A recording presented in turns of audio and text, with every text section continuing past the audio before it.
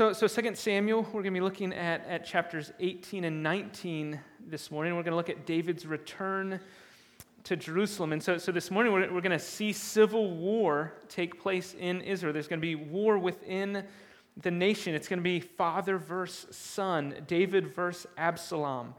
And while the battle itself, you'll see it's mentioned almost in passing, the focus of these chapters is going to be David's responsibility to lead post-war. So there's schism, there's division, and we're going to see the responsibility of David as the king to lead. And we're going to see the cost of this rebellion, this war to David. It's going to cost him personally, and it's going to cost him politically. So we're going to see this war in its aftermath. And when we get to the end, chapter 19, we're going to see that David is on his way back to Jerusalem as king, but we're going to see it's not quite the same. And so it's almost as if the golden age of Israel's king is already over. It's already marred, because when he goes back, things have changed, and we're going to see a fracture that's occurred within the nation that's going to be prolonged for decades and decades to follow. So we will we'll go through. Let me pray right now as we begin, and then we'll look at the outline and we'll begin. So let's pray. Father, Son, Spirit, the triune God, we worship you. One God in three persons, and we ask, Spirit, third person of the Trinity, the one who has been given to us, who dwells within us believers. We ask, Spirit, that you would open our eyes to the wonders of your word. Would you dissect our lives? Would you use this word, this scripture, the divine breathed out word, to dissect us and teach us and convict us and guide us so that we might live as your people? And so we ask you to do that, because we can't, I can't. We need your help. And so we ask you to do this in Christ's name. Amen. Well, let me show you the outline at the beginning, and then we're going to read part of chapter 18 at the beginning. So the four sections that we're going to divide these two chapters in. First, we'll see the victory of David's servants. And so David's army, we're going to see them victorious there at the outset. And then verses 9 through 18 of chapter 18, we're going to see the death of Absalom. So David's son is going to die, and we're going to see that. Then the following section, verses 19 of chapter 18, all the way through the first 8 verses of chapter 19, we're going to see David's grief over Absalom and how that affects David and those who follow him. And then finally, all of the rest of chapter 19 will be David's return to Jerusalem that we just mentioned. And our time is going to get progressively shorter.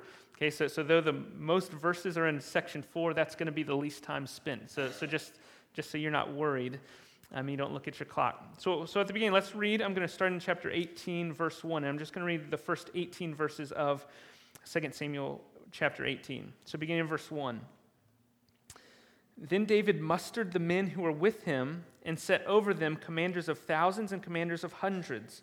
And David sent out the army, 1/3 under the command of Joab, 1/3 under the command of Abishai, the son of Zeruiah, Joab's brother, and 1/3 under the command of Ittai the Gittite.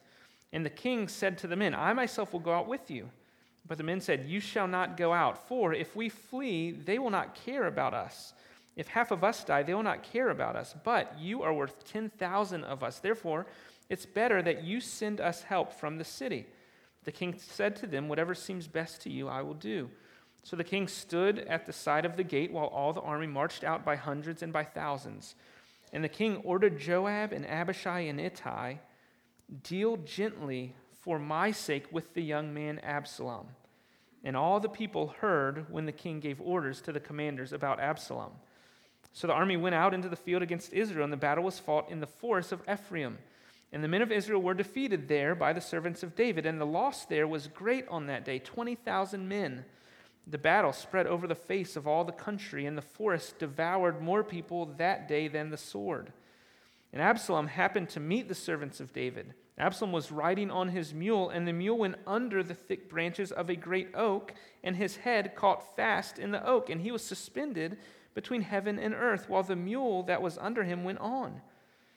And a certain man saw it and went and told Joab, Behold, I saw Absalom hanging in an oak. Joab said to the man who told him, What? You saw him? Why then did you not strike him there to the ground? I would have been glad to give you 10 pieces of silver and a belt. But the man said to Joab, even if I felt in my hand the weight of 1,000 pieces of silver, I would not reach out my hand against the king's son. For in our hearing the king commanded you and Abishai and Ittai, for my sake protect the young man Absalom. On the other hand, if I had dealt treacherously against his life, and there's nothing that's hidden from the king, if I had done that, then you yourself would have stood aloof. And Joab said, I will not waste time like this with you. And he took 3 javelins in his hand and thrust them into the heart of Absalom while he was still alive in the oak. And 10 young men, Joab's armor-bearers, surrounded Absalom and struck him and killed him. Then Joab blew the trumpet, and the troops came back from pursuing Israel, for Joab restrained them. And they took Absalom, and they threw him into a great pit in the forest and raised over him a very great heap of stones. And all Israel fled, everyone to his own home. Now Absalom in his lifetime had taken and set up for himself the pillar that is in the king's valley, for he said, I have no son to keep my name in remembrance. He called the pillar after his own name, and it is called Absalom's monument even to this day. Well, that's where we'll stop, and we'll pick up later, right from there. But let's look at these first 18 verses. So first, let's look at verses 1 through 8, victory for David's servants. So last week when we ended chapter 17, David and all of his servants had marched out of Jerusalem over the Jordan, and they were camping in a city. They were in a fortified city, and Absalom, David's son, remember, had turned or stolen the hearts of thousands of Israelites against King David. And so Absalom is chasing David out over the Jordan. So they both have gone out, and war is on the brink. And so we find that David apparently had a good number of servants because he organizes them in thousands and hundreds. And so he has these groups, this military, this setup, this army that he's built, and he has Joab over some, and Abishai over some, and Ittai over the others. So those are his 3 leaders. And so David, when battle is commencing, remember last time when he stayed home from battle, it didn't go well for him in chapter 11. Right? That's actually what started this whole thing. So David says, I'm going with you. And they say, no, bad idea because you're the only one they care about. You're the only one they care about. So you stay here from the city. You stay safe, and we'll go take care of business. And so David, I think a humble response, gladly agrees. Maybe he's happy, but it seems that he's humbly agreeing with what they deem best. He says, whatever you say is what I'll do. And so they go. But as they go, there's a very important thing that happens there in verse 5, and we're told that everyone hears this. David, as they're going out, he tells his 3 generals, deal gently with the young man Absalom. So deal gently with him. Right? So everyone hears that as they go.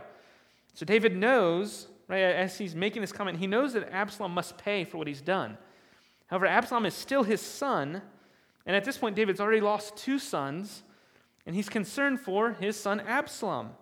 Now, this will come up again, but we should at least recognize that the relationship between David and his son, it's complicated. Right? Yes, Absalom is leading a rebellion against his father. He is the one who's leading this rebellion. Yes, he's done some pretty despicable things. And yes, if given the chance, Absalom would probably have killed his father. But while all this is true, Absalom is still David's son.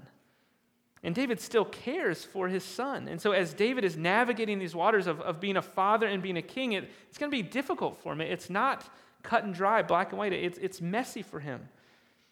And so as they go out, he says, be gentle with Absalom. So in verse 6, as the army goes out into the field against Absalom and the army, right, in unremarkable fashion, the narrator tells us that the men of Israel were defeated. Right? So David's men win. And the loss was great, 20,000 men. And just like that, the battle's over. And so that tells us that the focus shouldn't be on the battle itself because that doesn't really matter. Right? The focus is on all the surrounding events. The limited space given to the defeat of Israel tells us that the point isn't the outcome of the battle. And instead, as we keep reading, the point is Absalom. So what happens? So to set the stage for what happens to Absalom, verses 6 and 8 tell us that the battle terrain was mostly forest.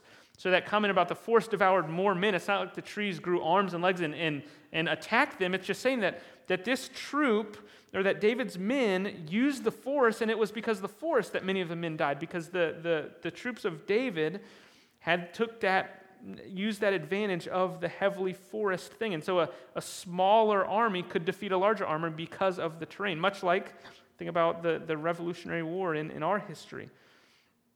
So it takes place, much of it, in the forest. And that's how David's men were able to win. And so after the battle, we pick up in verse 9, we go to the second section, the death of Absalom, because the forest plays a large part in the death of David's son. So specific details aren't exactly clear, but we do know is at the end of this encounter, Absalom is stuck in a tree.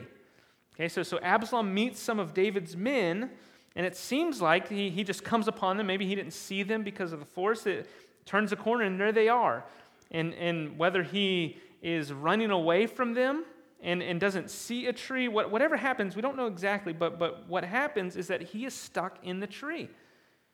And it's probably not so maybe, I know the front of our bulletin has a picture of that, and most people think it's not his neck. So when I envision this, I think, his neck is in a V of a tree. But earlier in 2 Samuel, there was a comment made of his hair, how he would only cut his hair once a year, and when he cut it, it was a huge deal. So most likely, his hair is what has caught him in this tree.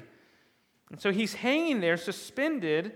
He's not breathing, so he's not suffocating. He's caught by his hair and unable to get down. I think that's why he can stay there so long, and the man can run away and tell Joab, and Joab can come back and him still be there. And so he's caught in this oak tree. And so the men see it. One of them reports back to Joab, and when Joab hears, he can't believe that this man let Absalom live. What do you mean you've seen him? Why didn't you kill him? And Joab offers, I would have given you 10 pieces of silver and a belt, which is the response of the servant. You could have given me 1,000 pieces of silver. I wasn't touching the son of the king, right? Because this man heard the orders given to all the commanders. Don't hurt Absalom. Deal gently with him. And notice we learn something about Joab here, because he says, but besides, even if I did kill him, when the king found out, which by the way, David always finds out, this man tells Joab, you wouldn't have backed me. You would have stood aloof, acting like, I didn't know. Right? So this man knows Joab and his reputation. He says, you wouldn't have cared, so I'm definitely not doing it. And so Joab doesn't disagree with that assessment. He just says, I'm done wasting time with you. And so Joab takes care of Absalom himself. He takes 3 javelins, sticks them into Absalom, who's there still, suspended, hanging between heaven and earth. And then to complete the act, 10 of Joab's armor bearers strike and kill him. And just like that, the rebellion is over. Absalom's rebellion is defeated. So the son of David who had led this revolt, who just a chapter ago, we were worried about the kingdom and about David. Well, now Absalom is dead. And it's over, and David's throne once again appears to be safe. And so Joab blows the trumpet, and all of David's servants retreat. And so they take Absalom, they throw him in a pit, and they raise a pile of stones over him. Then all the Israelites, those who had been supporting Absalom, they return to their homes. And that's the end of Absalom. And so before we look at the third section and we look at David's grief, I just want to stop and make a point of application from the death of Absalom, because I think there's a point of application here.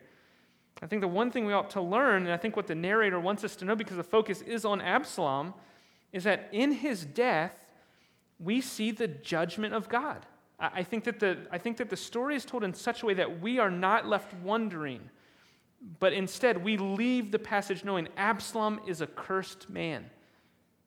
Now remember back in 2 Samuel 17, right? God had willed to bring harm on Absalom. That's why the counsel of Ahithophel was done away with.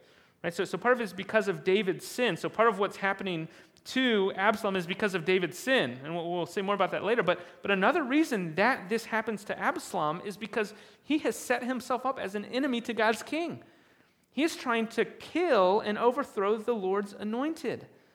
Right? He's a rebel. He's a rebel against God's ordained will.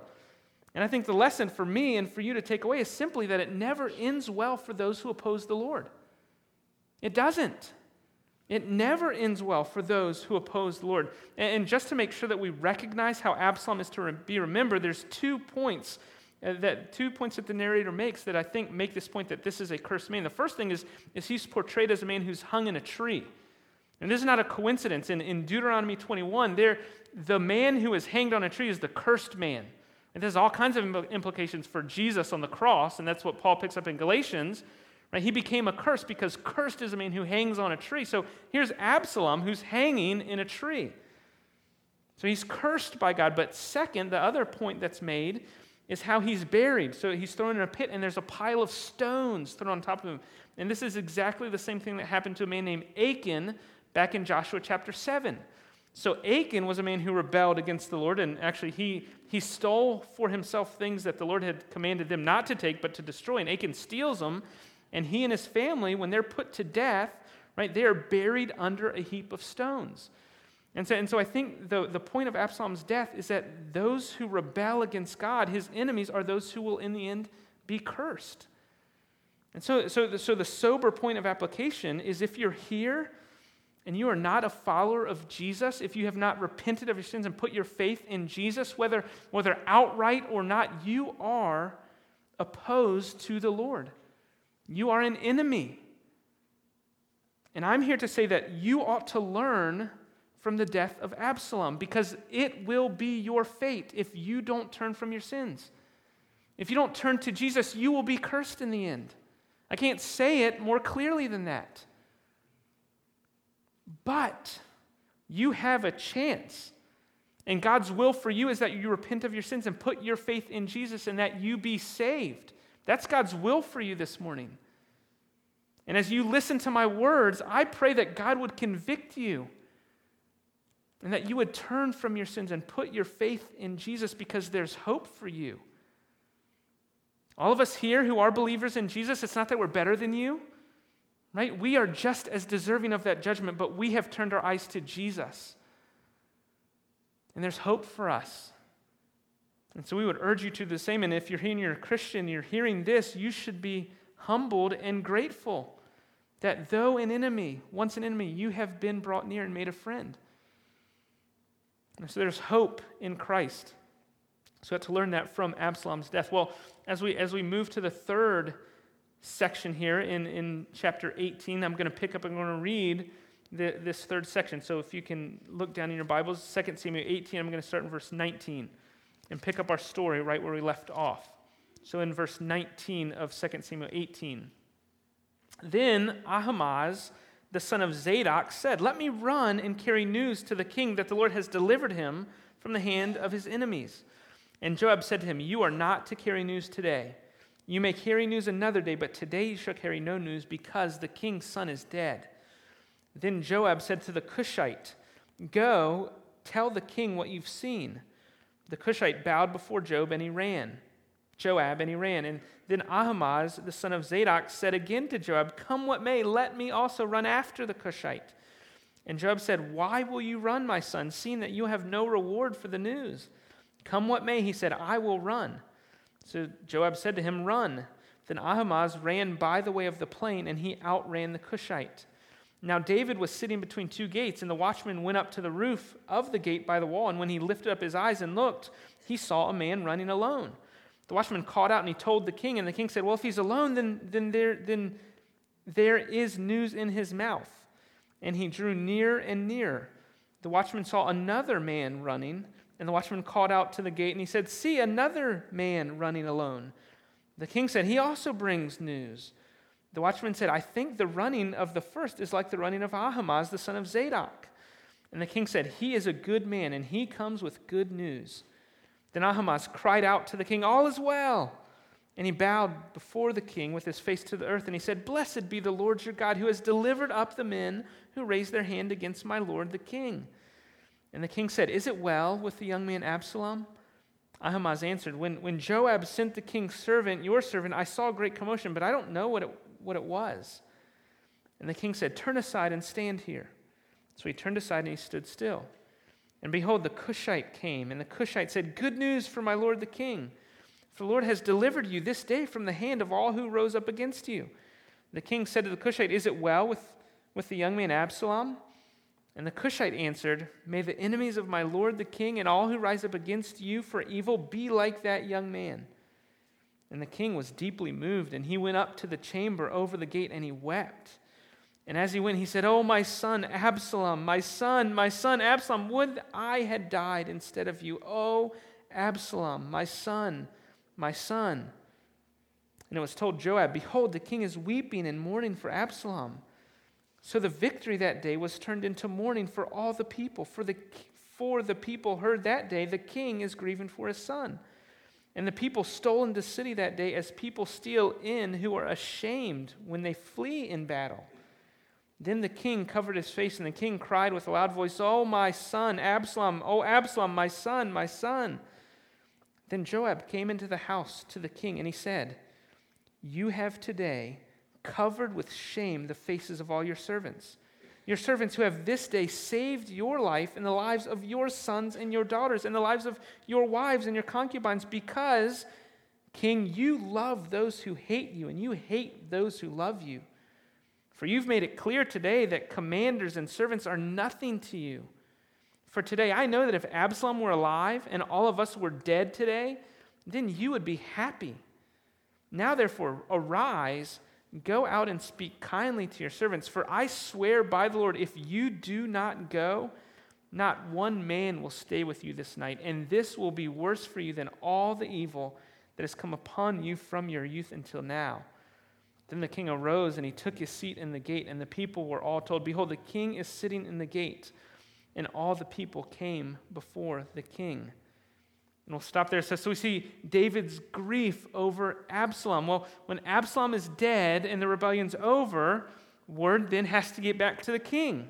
Right? Remember, David's back in the city. That's where he stayed. And so Joab, who knows David, who knows how David has typically responded to people with bad news. Remember, some people have gone to the king and said, "I have good news," and David doesn't reward them, right? He doesn't deal kindly with those. And so he says, "Ahimaaz, you should not take the news, but instead let's send this Cushite who doesn't know about David's reputation. He doesn't know what awaits him. Let's send him to tell the news."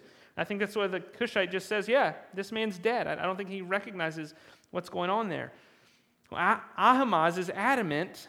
He wants to go, and so he eventually convinces Joab to let him go run after the Cushite.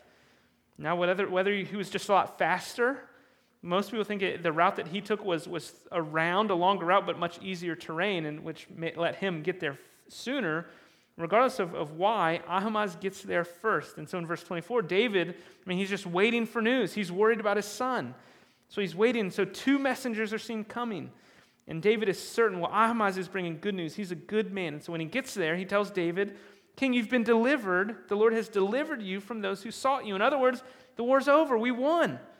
Your servants won, King. And David, notice, he doesn't care. Right? He doesn't care about that. He defers that, and he says, "Is it well with my son?" Tell me about Absalom. I don't care about if we won or not. I care about Absalom. And Ahimaaz doesn't answer the question, although he knows what happens. He says, "I'm not telling the king. Maybe I shouldn't have wanted to come. I'm not telling him." And so he refuses to bring the bad news to the king. And so about that time, David says, "No, stay right here. Here comes the other guy. He's caught up now. Let's hear what he says." And the Cushite has no problem bluntly telling David what has happened. "You won the war, and about Absalom, may all your enemies be like him, because he's dead." And that's how all the enemies of the Lord's anointed deserve to be. That's basically what the Cushite says. And David, verse 33, deeply moved, went up to the chamber over the gate, and he wept. And as he wept, he's reciting over and over, my son, my son, would that I died instead of you. Oh, Absalom, my son, my son." So here's the father mourning the death of his son. Upon hearing the news, the grief is too much for David. Remember, this is his 3rd son that's died. But more than that, I think part of what David feels is guilt. Because remember, David's responsible for this. The death of Absalom cannot be separated from David's sin and its consequences.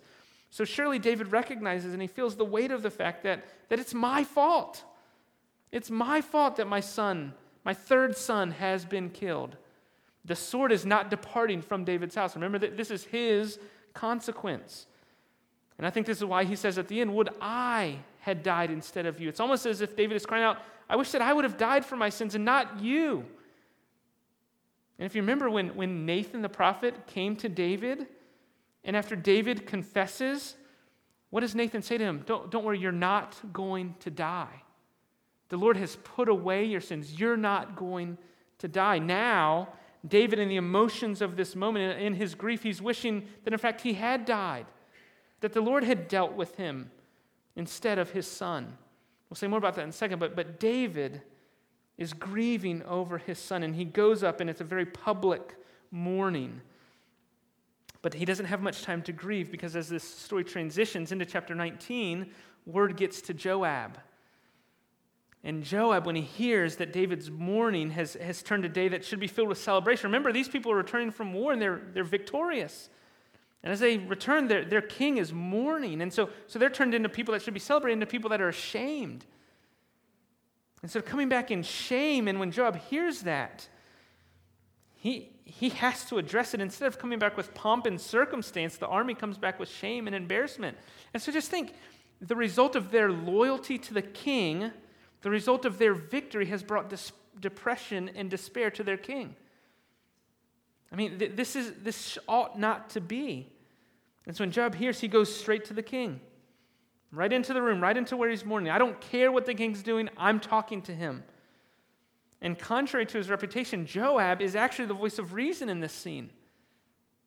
So in verse 5, when he says, "King, you have today covered with shame the faces of all your servants who have this day saved your life, the lives of your sons and your daughters." Remember, there's more than Absalom. You have more kids. They've been saved. Your wives, your concubines, you have put all of your servants who have saved all those people close to you, you've put them to shame because you love the man that hated you and wanted you dead. And you're hating those who loved you and were loyal to you and fought for you. You've made it clear today that all of these loyal servants, all of these people who gave their lives for you, they mean nothing to you.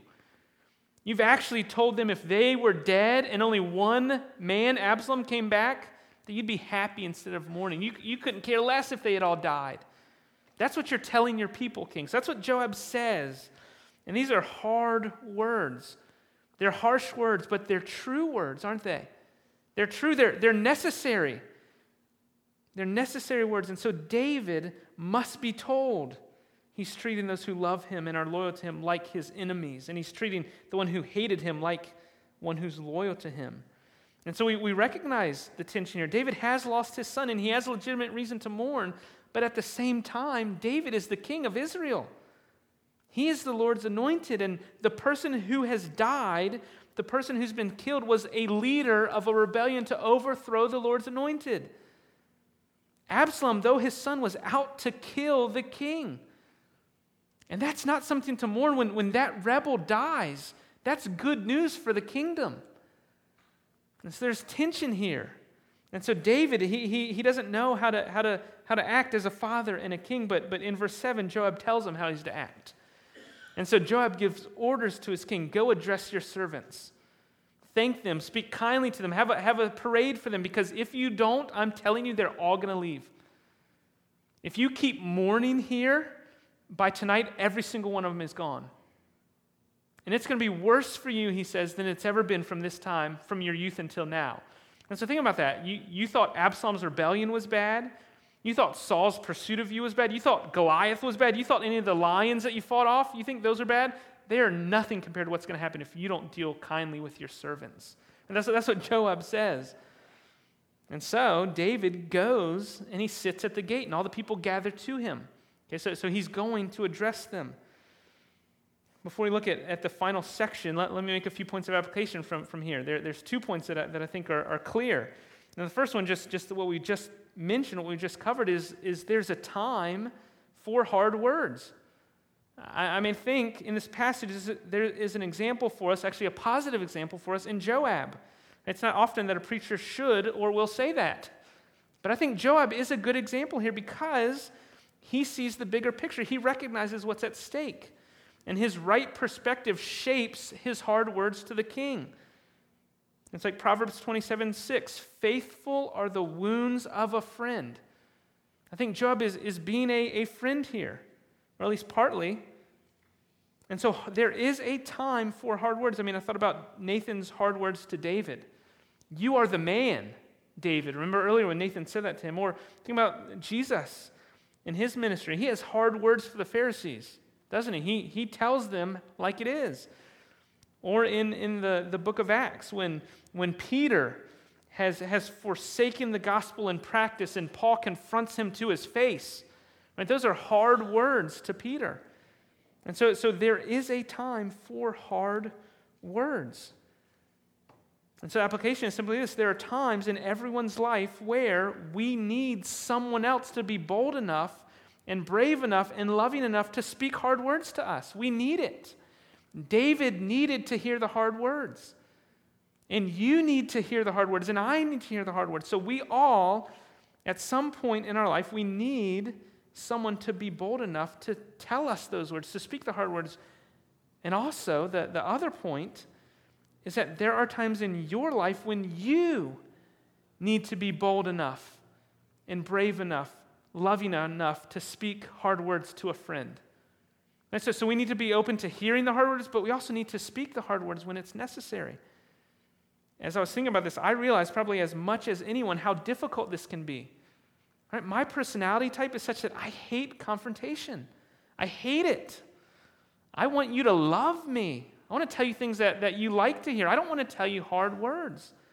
I mean, I thought if I'm Joab, I'm probably going to avoid David thinking to myself, he's going to learn. He's going to learn. And then I'm going to be affected when he doesn't learn. And I think, well, what is the Lord doing?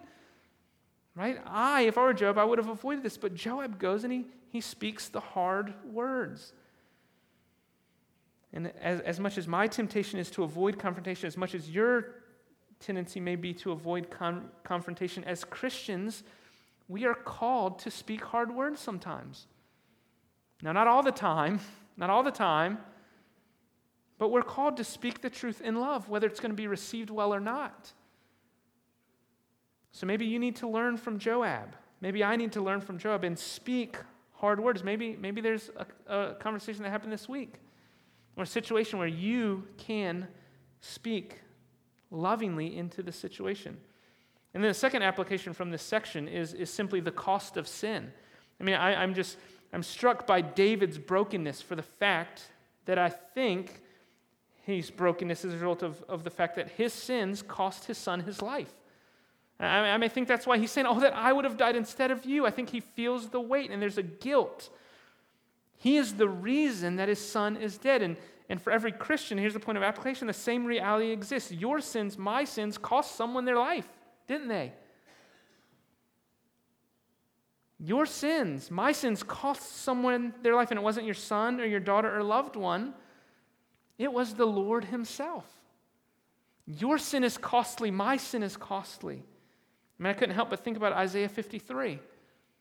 I mean, this is what happened when Jesus died on the cross. He bore our griefs. He carried our sorrow. He was smitten and afflicted. He was pierced for our transgressions. He was crushed for our iniquities. Upon him was the chastisement that brought us peace. His wounds brought us healing. Right? This is the cost of sin. The Lamb of God slain for us. He didn't pay for his own sin. Right? Absalom was guilty. Jesus wasn't. And if David is stricken by the weight and guilt of his sin and the death of his son, how can we not be stricken by the weight of our sin and the cost of our sin? We should feel it. We should feel it. Our sin cost someone their life, but the Lord went willingly, didn't he? Opened not his mouth, led to the slaughter. No one takes my life from me, he would say, but I lay it down freely. This is encouraging. Christian, the Lord Jesus Christ laid down his life for you, freely. Not compelled, but freely. Well, then finally, we close with the end of chapter 19, David's return to Jerusalem. So as the war ends, as this immediate war and battle is over, that the task of unification begins. And so the road before David is long now. The nation has suffered greatly as a result of this rebellion. And the two questions that David has to address is, one, how am I going to treat those who opposed me? The enemies, those of Israel who went out with Absalom and opposed me, how am I going to deal with them? And then second, how are we going to move forward? How are we going to recover from this war as one people? And so as we read through the rest of chapter 19, one thing to notice is that in chapter 19, these two factions begin to emerge. And we'll say more about this next week, but these two factions are Israel and Judah. And so you can just skim over that and not even notice, but there's all of Israel and then there's Judah. These are the two factions that emerge. And if you're familiar with the history of Israel in the Old Testament, these two factions would exist for decades and decades to come. And so division in the kingdom is beginning here.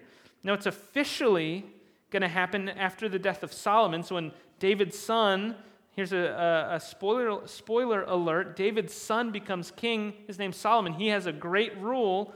But when he dies, there's battle again for who's going to rule, and the kingdom divides. So that's when it becomes official. But we see the seeds here. Division has creeped into the kingdom. And so David has the task of moving forward and unifying this nation. And so this chapter 19, so at the beginning, or there in verse 8, the second half of verse 8, so in 9 through 10, and then there's a section at the end of chapter 19, there's division that's the focus of the beginning. So these are bookends of this section in chapter 19 that focus on division, which just highlights the difficulty. So David is returning home as king, but it's as if the kingdom is crumbling in his hands. So he's coming home as king, but things aren't the same as they were before the rebellion. And so we're going to close by looking at that division, but let me just briefly state in the middle of chapter 19 that if verses 16 through 40, there's this interaction. So David has 3 interactions with 3 individuals. So as he's going back, there's 3 specific men that he encounters. So Shimei, Mephibosheth, and Barzillai. Okay, so these are 3 men that we've met before, and I'm not going to go into detail regarding these 3 interactions. Like I said, you can go read verses 16 through 40, but I'll simply point out that as David is going back, right, he is showing how he's going to deal with his opponents or with those who have deserted him in these interactions. And so in these interactions, David deals gently and kindly and respectfully. So Shimei was a man that was cursing him and throwing stones at him, and when he comes back and says, I was wrong, David, instead of vengeance and killing him, which is what Abishai wanted to do, he says, you're not going to die. Right? You were my opponent, you were cursing me, but you don't have to worry, I'm not going to kill you. Right? This is David working for unification. And then Mephibosheth, Mephibosheth tells this story, which contradicts what David was told earlier by Ziba. I know there's a lot of names, but he hears the testimony of Mephibosheth and says, okay, I believe you, split all the property. And that's what he does. Instead of robbing Mephibosheth of all his stuff, which he had originally done, now he says, okay, split it. And then with Barzillai, he doesn't require him to come with him, this elderly man, who David says, come with me. And he says, I can't even taste anymore. What good is it for me to be at all your parties? I don't even know what pleasure is anymore. Why am I going to come back for you? Just let me stay home. I want to die at home. He says, don't let me go over the river. And David says, okay, I'm going to honor you. You go do what you want to do. In all these cases, David is just showing he's committed to reunification. His aim is to unite the kingdom. But that's going to take a lot of work. So notice there in verses 9 through 15, here's the division, the bookend. So first in verses 9 through 15, the end of verse 8 says, now all of Israel, now think of Israel, those are those who with Absalom had fled every man to his own home. So all the Israelites had gone back home. After Absalom had died, they go home. And they're all wondering what their next plan of action is going to be. So they reason to themselves, well, we fled because of Absalom, right? We ran away from King David because of Absalom, but now Absalom's dead. What are we going to do? It seems like, they think, our only option is to bring back King David. That's all we can. We need a king, so might as well bring back David. So what are we waiting for? And so Israel, it tells us, decides we're going to lend our support to David. We're going to go back to David. We're going to go with our heads down and our tails between our legs, but we're going to go back to David and make him king. And so we learn in verses 11 through 15 that although all of Israel had decided to support David, his own tribe, the tribe of Judah, had not yet lent their support to the king. And so here's David's hometown, if you were, his own tribe, who hasn't supported him yet. And so since Absalom's rebellion had taken place in Hebron, which is at the heart of Judah, right, some of David's own men had joined this rebellion with Absalom. And so it's certain that they had allied themselves with Absalom and opposed David. And so David says, okay, so we've got Israel on my side, but my own people aren't even on my side. So he sends word to them and says, what are you waiting for? Priests of Judah, tell your men, why don't you bring me back?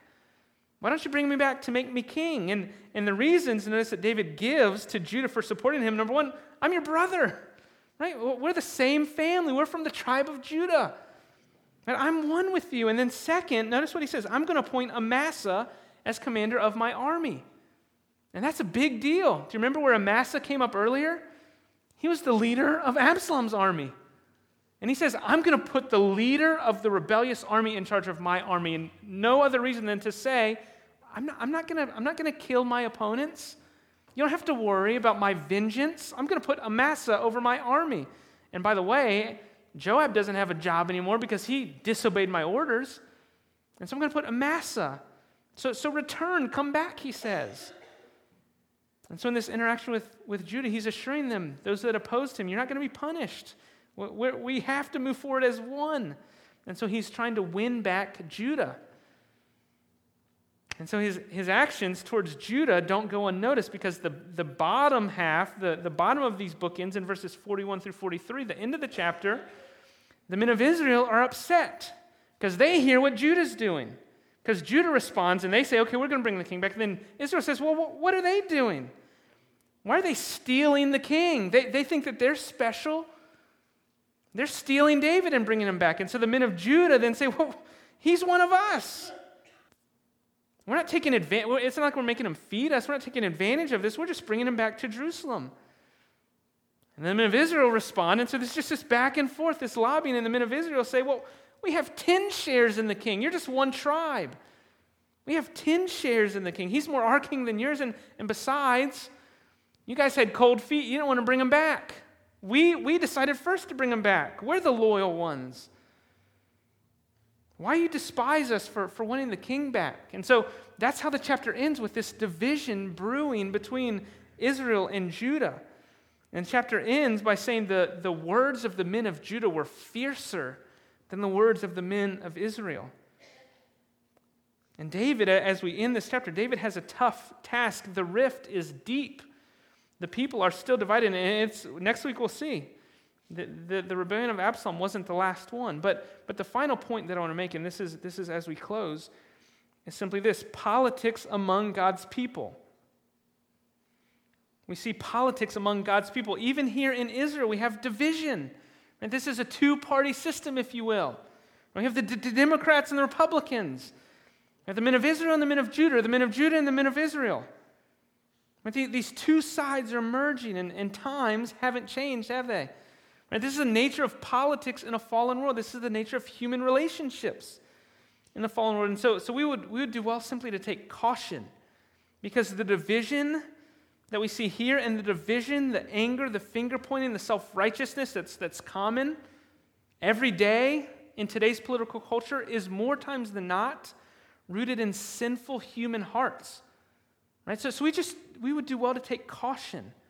Right? Because what we see here is sinful humanity going back and forth. And that's what we see, I think, today. And just to be clear, this comes from both sides of the aisle, from every news network.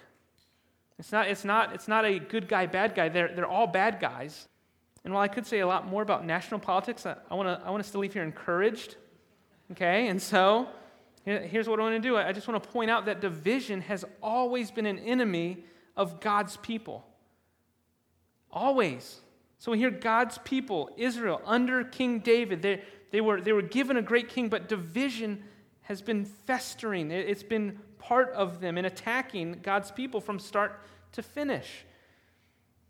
And division is contrary to God's purposes for his people, which means that unity has never, and will never come easy. So we just have to be aware that division seeks to divide us. This local body I'm talking about this local body. Division has often split and killed specific churches.